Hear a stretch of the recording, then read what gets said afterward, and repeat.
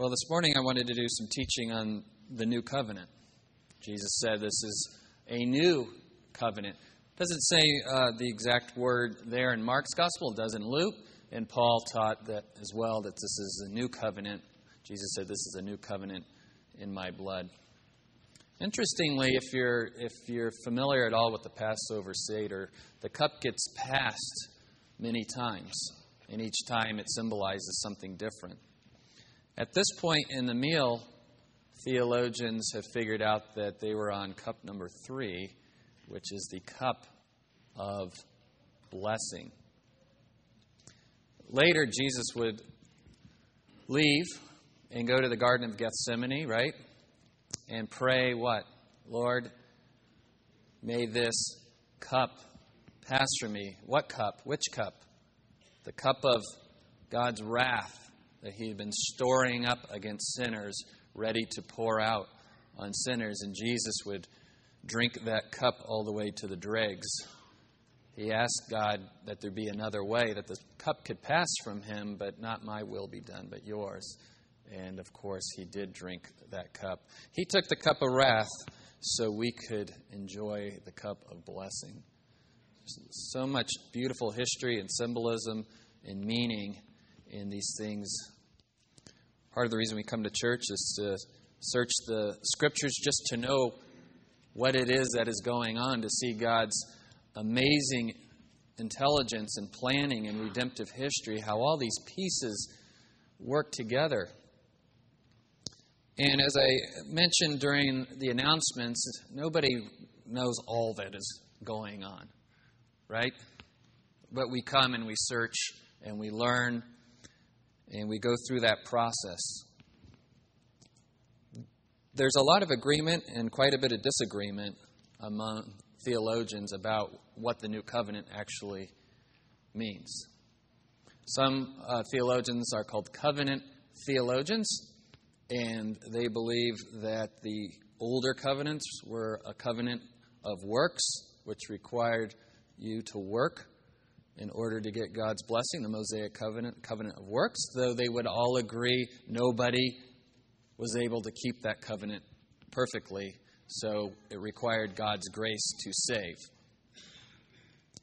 Other theologians call themselves dispensationalists. I know, new word today, right? Or they'll call them dispies for short. Dispensationalists. It's a biblical word. It means stewardship. All it means is that they recognize that in some way, shape, or form, God seems to deal with certain people in redemptive history different than he deals with other people. Not salvifically. It wasn't like there was one way to save people in the Old Testament and a different way to save people in the New Testament. It's always been by grace. But we all must agree that in some way, the way God deals with Israel seems different than the way he deals with the church today. So, does it matter? Well, I think it does. That's why I'm going to talk about it. I'll let you know why I think it matters. And yet, with the caveat that dispensationalists and covenant theologians get along just fine, because we major on the majors. But I believe some of these minor doctrines can really affect the way that we worship, the way we do church, and the way we treat Israel. So, just to let you know, like kind of who the camps are, R.C. Sproul, covenant theologian. John MacArthur, dispensationalist. R.C. Sproul's been coming to John MacArthur's conference every year until he could no longer fly. John flies out to go to Ligonier conferences. So they get along just fine and probably have some good, healthy debate over dinner. And it probably gets heated sometimes. But at the end of the day, they're friends, they're brothers, they're believers. I don't know if Andy ever officially announced where he falls, but I'm guessing he's somewhere in the dispensational camp, but he loves to read a lot of R.C. Sproul. So again, there you go. We're not drawing battle lines in the sand. It's just to have a better, more fuller understanding of what Jesus meant by the new covenant.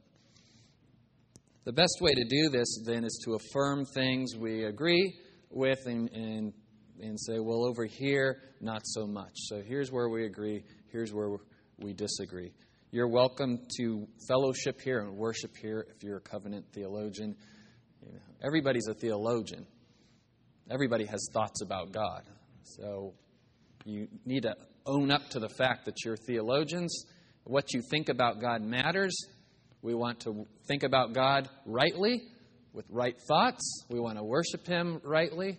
We want to respond to the gospel rightly. All of those things depend on your theology. So you're all theologians. Some of you are more okay with that than others because you like to come up to the pastor and kind of debate theology with them. And that's a good, healthy thing as long as we both keep a humble attitude about it and search the Scriptures. And at the end of the day, realize God has the final answer. We may both be wrong.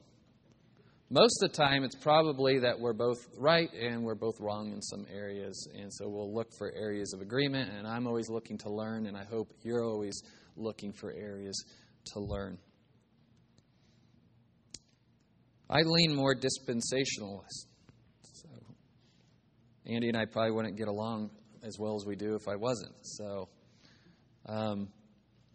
though I grew up in a covenantal church, I grew up in a Lutheran church.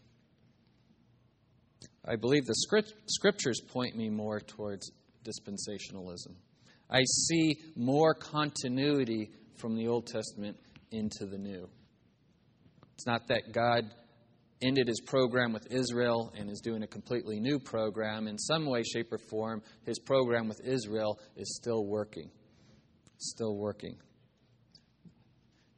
What are those original covenants then in the Old Testament? One of the areas where dispensationalists disagree with covenant theologians is covenant theologians say, well, there was the covenant of works and then the covenant of grace. But there's actual covenants that have actual names in the Old Testament. So dispensationalists will often say, hey, let's stick to the covenants that are actually listed in the Old Testament instead of kind of putting them all together in one new name, covenant of works. All right, so the Abrahamic covenant. I'm going to let you know the 5 covenants before the new covenant. So there were 5 covenants. The Abrahamic covenant. God made covenant with Abraham in Genesis chapter 12. You remember the story. God called Abraham. At the time, his name was Abram. He called him out of the Ur of the Chaldeans, and he said, go to a land I'm going to give you, and I'm going to make a great nation out of your seed, and your sons will be more numerous than the stars, and I will bless you, and those who bless you will be blessed, and those who curse you will be cursed. And He makes this covenant with Abraham, and the way covenants were ratified was through blood. They would separate an animal, walk between the pieces together, and all that blood and gore was supposed to kind of symbolize this is serious. And if you break the covenant, may it be done to me what has been done to these animals. So, because God is God and Abraham is not, God put Abraham into a slumber, a deep slumber, and God Himself passed through the pieces alone.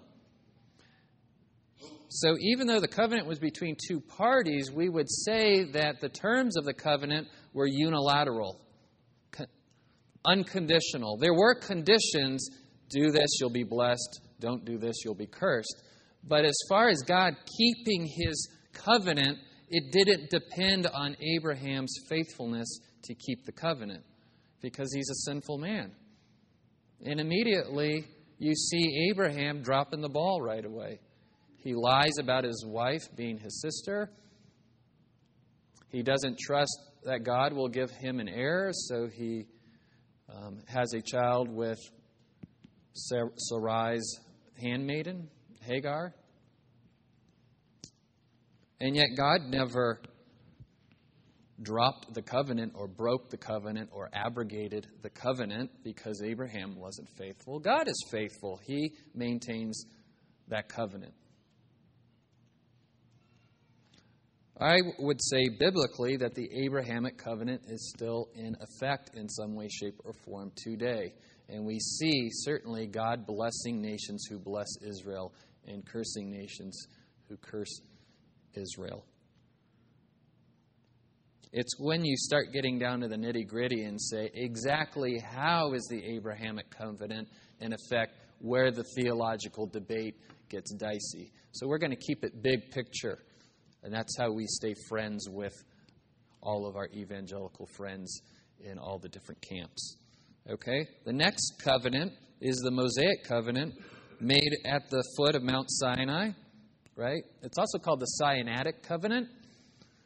But that reminds me of sciatica, like when you've got a bad back. So I stick to the Mosaic covenant. Keep in mind that God saved Israel out of slavery before He made the covenant with them. Which ought to tell you something about God's election and His grace.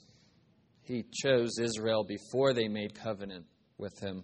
You'll also find that after the covenant, God talks to Moses and Joshua also and tells them, oh, by the way, this stiff-necked people is going to break the covenant. But here's what I'm going to do when they do that. So it wasn't like God made the covenant and said, well, if these people keep the covenant, then I'll keep my end of the deal. So the Mosaic covenant, though made between two parties, also unilateral in its nature. The Mosaic covenant, theologians recognize, follows a pattern that other people groups of the time used for their covenants. They call it a suzerain vassal covenant. The suzerain being the overlord and the vassal being the people that need protection. Kind of like a king and, lord and serfs. So you do this for me. In exchange, I will offer protection. I will help with your whatever it might be. Provide food, provide clothing, but mostly that protection. Moses learned about this way of doing covenants because he was a prince of Egypt and got to see Pharaoh make these kinds of covenants with all kinds of people. So God will often use things that we understand on human terms in order to relate to us in a way that we understand.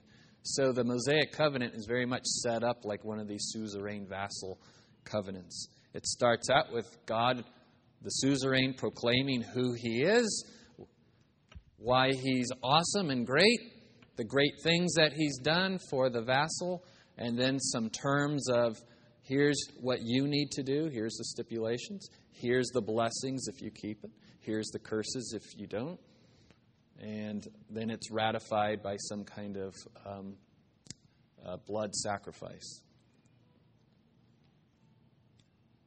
Later, we get the priestly covenant in the book of Numbers. It's kind of an obscure covenant. I don't think most people know about the priestly covenant.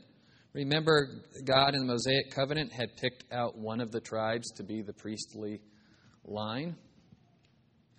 In Numbers 25, 10-13, you might want to read that at home. It's a pretty graphic story, so there's kids in the room. But a spear gets rammed through a couple of people who were sinning against God. And God, in a sense, was pleased by the zealousness of this person and made covenant with his family that they would be a priestly line forever. So that's not one we talk about a lot. You know those stories in the Old Testament where you're like, whoa, that's in there? Real people, real history. The Deuteronomic covenant in Deuteronomy is really a restating of the Mosaic covenant before they go in the land. And then the Davidic covenant in 2 Samuel 7, God makes covenant with David's family and says, the Davidic throne will last forever. The sixth covenant then is the new covenant, and we always think of the new covenant in terms of the New Testament. The new covenant was instituted at the Lord's Supper and officially inaugurated at Pentecost with the coming of the Holy Spirit. And yet the new covenant is talked about in the Old Testament. There is a typo up there. It's Jeremiah 31:31, not 21:31. Does anyone, when they were younger in the church, do sword drills where they'd yell out a verse, chapter and verse, and you'd have to find it and stand up when you raise your hand? Let me see. People have done sword drills. So I'm like, open your Bibles to Jeremiah 21:31 because I don't have the scripture up on the screen. And Beth Yoakum says, I don't have a Jeremiah 21:31 in my Bible. I mean, it was like instantaneous. So Beth's had a lot of practice finding passages in her Bible. She's still sharp as a tack. It's wonderful. She writes theological and evangelical letters to her family and friends every month. And they're just wonderful to read.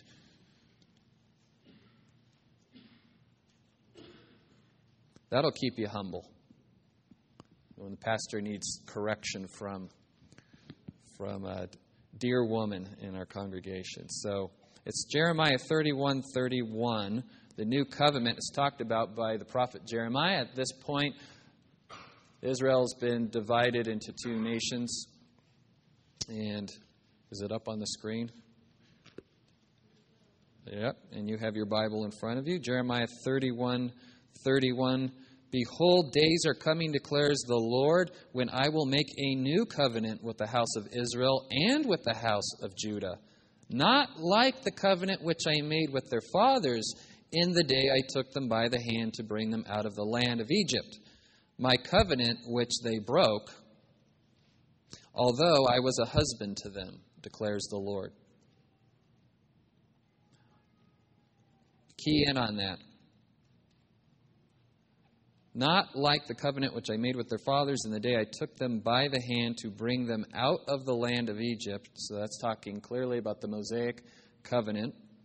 My covenant which they broke. So does that mean that covenant is gone? It was broke, it was terminated, it was abrogated, and now there hasn't been any covenant with God between His people, and they're waiting for the new... No, because He says, but I was a husband to them, a faithful husband who is keeping covenant, so to speak, his marriage vows with Israel, keeping that covenant even though they were unfaithful. So that covenant is still in effect, but a day is coming where this new covenant is going to come. Well, what's it going to be like? How is it different? He explains, this is the covenant which I will make with the house of Israel after those days. The pages are stuck together. Declares the Lord, I will put my law within them and on their heart. I will write it, and I will be their God, and they shall be my people. They will not teach again each man his neighbor and each man his brother, saying, Know the Lord, for they will all know me, from the least of them to the greatest of them, declares the Lord. For I will forgive their iniquity and their sin I will remember no more. And it continues on, but we'll stop there. So the Mosaic covenant came with the Mosaic law. And when the Bible refers to the law, it's referring to the Mosaic law given in the Mosaic covenant, including the Ten Commandments and all the other laws. We know that by the time of Jesus, the religious leaders had added many rules to the law. They had added many of their own rules.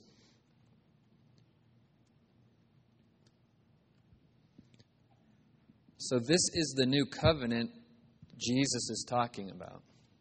One where the law will be written on our hearts. Paul called it the law of Christ. The law of Christ. We've also heard it called the law of love. Jesus said the entire law could be summarized in these two commandments. Love the Lord your God with all your heart, mind, soul, and strength. Love your neighbor as yourself. And then during the Lord's Supper, or right after, in John 15, he says, a new commandment I give you today, that you love one another as I have loved you, which takes love up a notch. Love your neighbor as yourself means, however it is that you'd like to be loved, do that for your neighbor. If you like this, do this. And at the time of Christ, the golden rule existed. And it read like this: whatever you don't want done to you, don't do it to your neighbor. Right? We tell that to our kids. Would you like that? No. Well, then stop it. Don't do that. If you don't like it, don't do it. Yet Jesus took it and elevated it, and he said, do unto others what you would have others do unto you. It's the positive side of the coin. It's the harder side. It should be easy enough to just not annoy people, although we can't seem to get that right. It takes active thinking. Well, how would I like to be loved? Well, that's how God wants me to love my neighbor. And he expanded neighbor to mean just about anybody in your life. Love your enemies, right? Even the unbelievers love other unbelievers. There's no credit to us if we love in that way. Love your enemies. But then Jesus says, I want you to love the way I loved you. Well, how did Jesus love his disciples and love us? Sacrificially. Laying down your life for another. Thinking of what somebody else's agenda would be and trying to meet their needs instead of your own. So some would say that when Jesus instituted the new covenant, he completely abolished the old covenant. Completely abolished it. In some way, shape, or form, that would be from one end of the scale, maybe Roman Catholicism, and then somewhere else in that spectrum might be covenant theology. There's a new set of theologians who call themselves New Covenant theologians, and the scale kind of keeps sliding towards dispensationalism. From my study of the Bible and studying both camps, it seems clear in the Bible that the new covenant has not nullified the old covenants. The new covenant has not nullified the old covenants. So I'm going to give you two false views about the old covenants and the new covenant here this morning. We'll just focus on these two this week. Some say that the new covenant completely replaced the old covenant, which is abolished.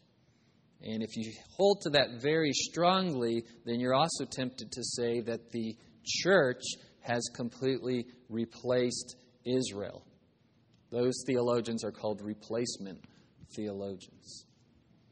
So when I hearken back to my Lutheran days, we had an altar, and the pastor wasn't called a priest, but it was pretty close.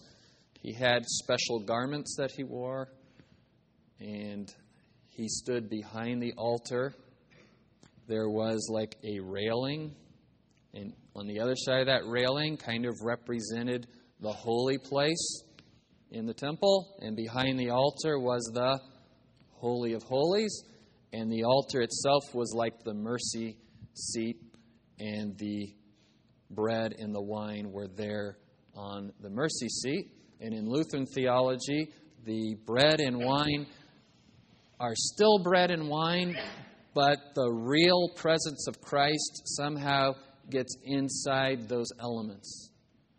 Martin Luther called that consubstantiation, which was a major drift from the Roman Catholic teaching, which was transubstantiation, that the bread and the wine actually became the body and blood of Jesus, and by eating it, you became holier.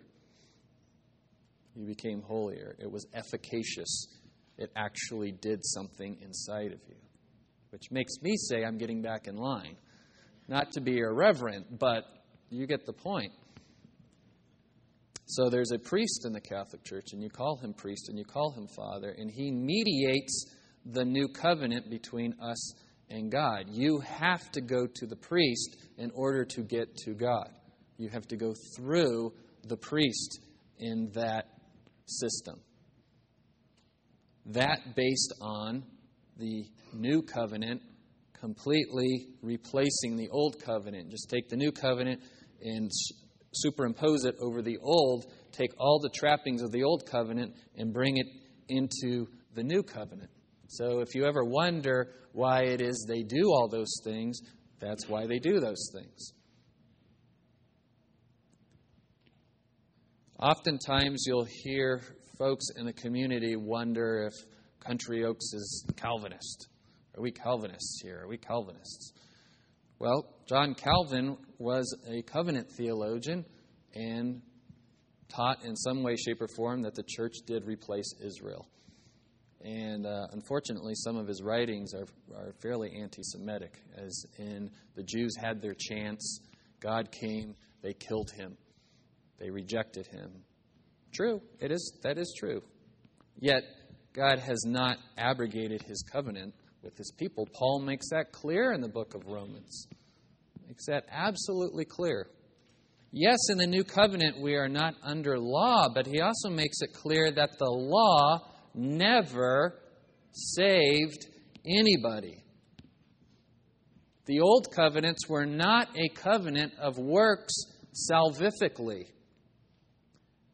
People who got saved in the Old Testament got saved by grace through faith. Abraham was called out of the Ur of the Chaldeans. He responded in faith, and the Bible says it was credited to him as righteousness. Long before he got circumcised, long before he did any kind of work, it was credited to him as righteousness. The works part of the Old Covenant was the do these things and blessing will come your way. Don't do these things and curses will come. So there were works. And there's works today. Ephesians 2, right? 8 through 10. By grace you have been saved through faith, not by works, so no man may boast. But how does Ephesians 2:10 end? So that we may walk in the good works. When we walk in the good works that God, what's amazing there is it indicates that God's already designed and created the good works that we're supposed to walk in based on our talents and gifting and his providence and who he's put in our life. So the good works, James teaches, is what? Evidence of our saving faith. He says faith without works is dead. Oh, so it's faith plus works? No, James makes it clear. It's the works that demonstrate that you have faith. Much the same way you all came in here today with great faith that these chairs would hold you up if you sat down. The works that prove that you had that faith is that you're all sitting down. There's your works. I'm glad all the chairs are holding up right now. So, the new covenant has not nullified the old covenants. In fact, every time God made one of those new covenants, from Abrahamic to Mosaic to priestly to Davidic, all the way through, he never replaced the one before it with a new one. The Davidic covenant is still in effect. Is not Jesus going to be on the throne of David forever? Amen. Did David do anything bad that could have abolished the covenant? Oh, you bet. But God kept his covenant with David. God kept his covenant because God is faithful to keep covenants. He's faithful to keep promises. The new covenant has been inaugurated, but the old covenants have not been abrogated. Those are legal terms there. The new covenant church is made up of believing Gentiles that have been grafted in to the remnant of believing Jews. So yes, God is doing a new thing in one sense, but He did not abolish the old thing. Do we not see evidence today that God blesses those who bless Israel and curses those who curse Israel? If God was done with Israel, I can't imagine them still being a people. There's no reason for them to still be a people. Everybody can't stand them and is trying to get rid of them. And not even secretly, very openly. We hate Israel. We don't want to share the land. We're not looking for some kind of treaty where we share the land. There's many in the Muslim community that would just like Israel to go away. But here they are. God is still keeping His covenant with Israel. Secondly, the old covenant was not a salvation by works system. Some of you, myself included, grew up with the idea that somehow the Old Testament was about an angry God who wanted you to obey. And the New Testament is about a loving God, as if God changed between the covenants. God doesn't change. He's immutable. It was grace in the Old Testament, grace in the New Testament. When God revealed Himself to Moses, He described Himself as a God who is full of mercy, abounding in steadfast love. Amen. My wife grew up in the Catholic Church. She remembers feeling like God is distant. He's mad at her. He's hard to please. But Mary's a sweet mother. Go to Mary. She'll forgive you. And her son will do anything she tells him to do. So she'll talk to Jesus, and then Jesus will talk to the Father. Now, I don't know if that's what was actually taught her, but somehow that's the impression that she got. And she went to Catholic schools her whole life, too. So coming to saving faith in an evangelical environment was just music to her ears that God loves me in spite of me. God loves me in spite of me. Yes, He has rules. Yes, He has laws. Yes, these laws represent and show us God's holiness. Paul said the law is good, even though it can't save. In what way is the law good? Andy's been teaching this for years. It points us to Jesus and our need for grace. It's a tutor. It's teaching us that we can't keep the law. But Paul said if there was no law, I wouldn't know the sinfulness of sin. I wouldn't know. And Paul teaches us that the law is so hard to keep that we end up writing our own law. He says in Romans 2. And the thing about that is we can't even keep our own laws that we make. We keep downgrading the law until we get it to a place where we feel self-righteous. God didn't come and say, gee, these people can't seem to keep the law. I know. I'll change the law and make it so people could keep it. That's not what He did. In fact, Jesus said in the Sermon on the Mount, I did not come to abolish the law. I came to fulfill the law. Praise God that His law is still good. When the psalmist, when David wrote Psalm 119 and goes on and on and on and on about how wonderful God's law is, we don't have to scratch our heads and go, yeah, but the law is bad. It doesn't save. No. When you use the law in the sense that the law is good, the law keeps me from danger, The law brings the blessing of God when I keep it. But I don't look at the law as my system for earning God's salvific favor. Boy, if I could just keep the law perfectly, then I can get into heaven. That's a view of the law that's bad, and that was never what the law was intended to do.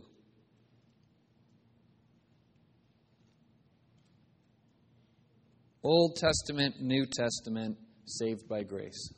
It's been the same all along. It's not a covenant of works versus a covenant of grace.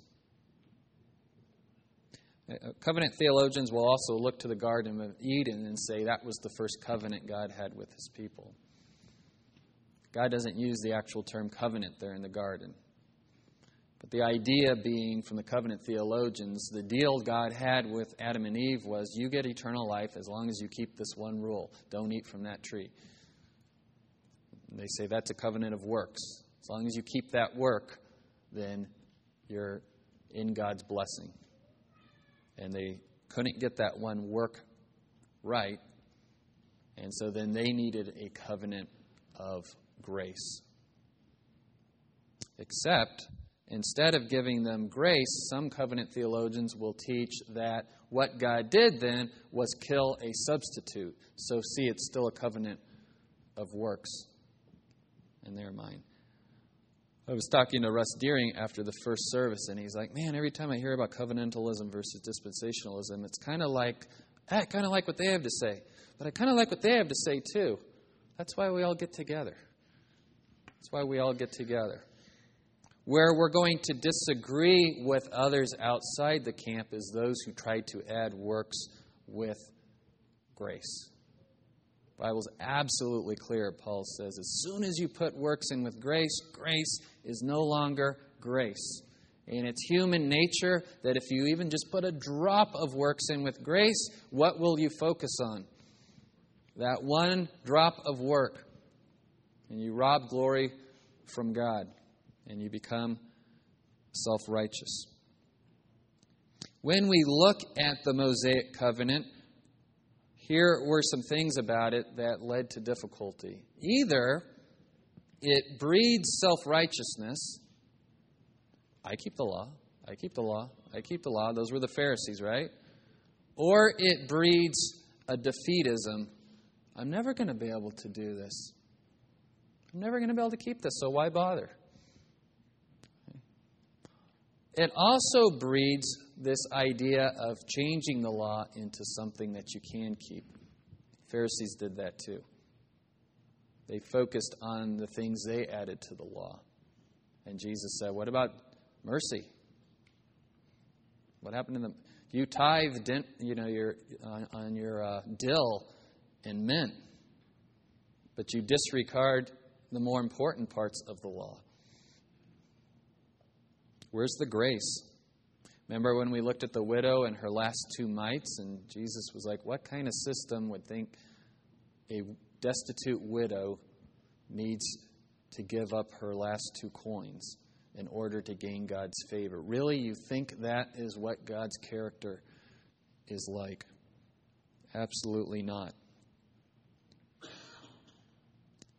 So for most people, then the Mosaic law, trying to keep the Mosaic law, must have been absolutely burdensome. And Jesus came and He said, come to me, all ye who are weary and heavy laden. The yoke of the law. Yoke, the big oaken harness you put on oxen and other animals to keep them from straying left or right. You put a pair of oxen, a stronger ox, a weaker one, put the yoke on them. The weaker one has to go where the stronger one's going. If they turn their head, that big, heavy yoke will keep you from turning. And Jesus says, I have a yoke. Which tells us that the new covenant doesn't give us license to just do whatever you want. Don't leave today hearing, oh, so there's no more Mosaic law in the new covenant. No, there's elements of the Mosaic law, but there's certainly elements we don't keep. You're here Sunday instead of Saturday. You don't stone your rebellious children to death. I don't think most of the Israelites did either. There wouldn't be any adults.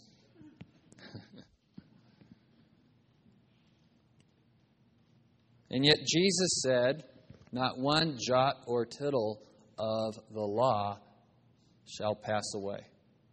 What did he mean by that? A jot or a yod is the smallest letter of the Hebrew alphabet. It's like a little apostrophe. And a tittle is a little tail off of another Hebrew letter. And it's an important little tail or a little hat. Because if you don't put it on there, then it looks like a different Hebrew letter. So Jesus was saying, down to the minutest detail, this law will be fulfilled. And it was fulfilled in Christ. So instead of replacing the law, He fulfilled it for us, knowing we can't. And then empowers us by His Holy Spirit to fulfill the law of love. The law of love is harder to fulfill than the Mosaic law, and the Mosaic law was impossible to fulfill. We're supposed to love God with all our heart, mind, soul, and strength, and love our neighbor as ourselves. How are you doing with that? I struggle. And loving sacrificially the way Jesus loved us, now you're really, I need grace. I need grace. So God's law is still a tutor. It's still pointing us to grace.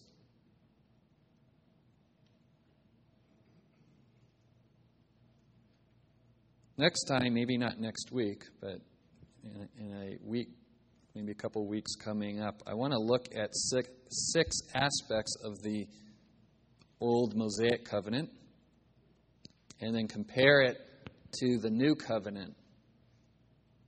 And actually, a writer did this already, and he wrote the book of Hebrews, and he does this for us. It's a great exposition of Scripture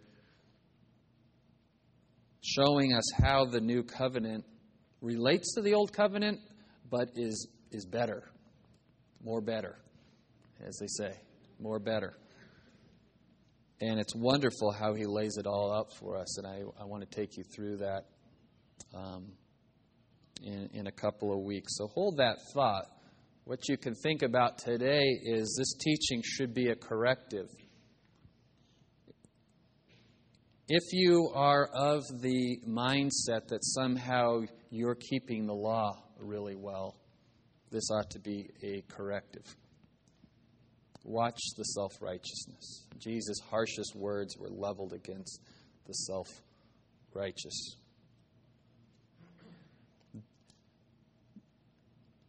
Don't replace Israel with the church and start to try to keep the Mosaic law in some way, shape, or form. They couldn't do it. You won't be able to either.